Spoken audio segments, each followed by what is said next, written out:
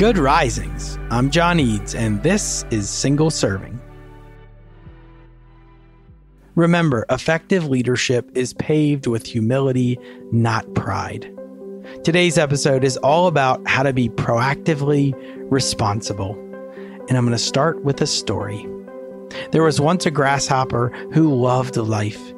He spent his time lazing in the sun, eating when he wanted to, sleeping when he wanted to, and generally enjoying himself all of the time. He lived like he did not have a care in the world. One day, as he was sunbathing, he saw an ant pushing a breadcrumb across the ground.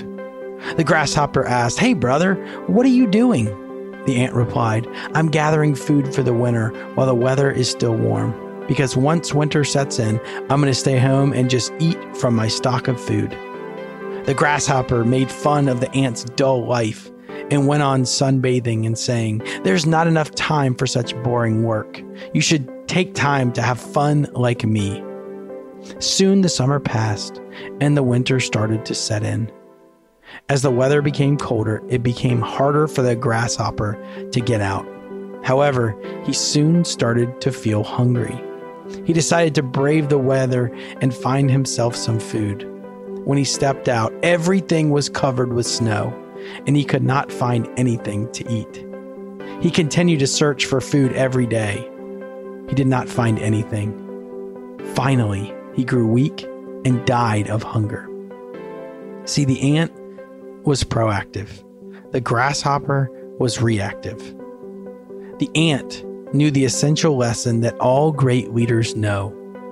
You should do at least one thing today to help yourself tomorrow. It's that definition of self-discipline that I'm obsessed with, the willingness and the ability to sacrifice what you want now for what you want more later on. See, most people aren't proactive, or they don't act in a self-disciplined way because they don't know what it really is. Proactive is defined as controlling a situation by making things happen. And in the context of leadership, and what I want you to take away with today, be ruthlessly responsible for the things that you can control. I'm going to say that one more time. I want you to be ruthlessly responsible for the things that you can control. Because if you're going to be proactive as a leader and as a person, we have to know what we can be ruthlessly responsible for. Because those are the things that we can control. See, you can control two things. You can control your attitude and you can control your effort. You are the kind of leader who embraces responsibility. You are the kind of leader who chooses to have an optimistic attitude. You are the kind of leader who gives maximum effort in every situation.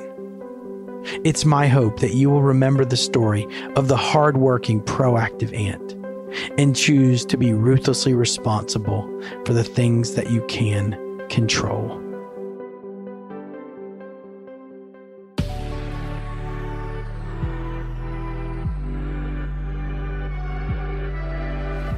Until next time, be a great leader at work and at home.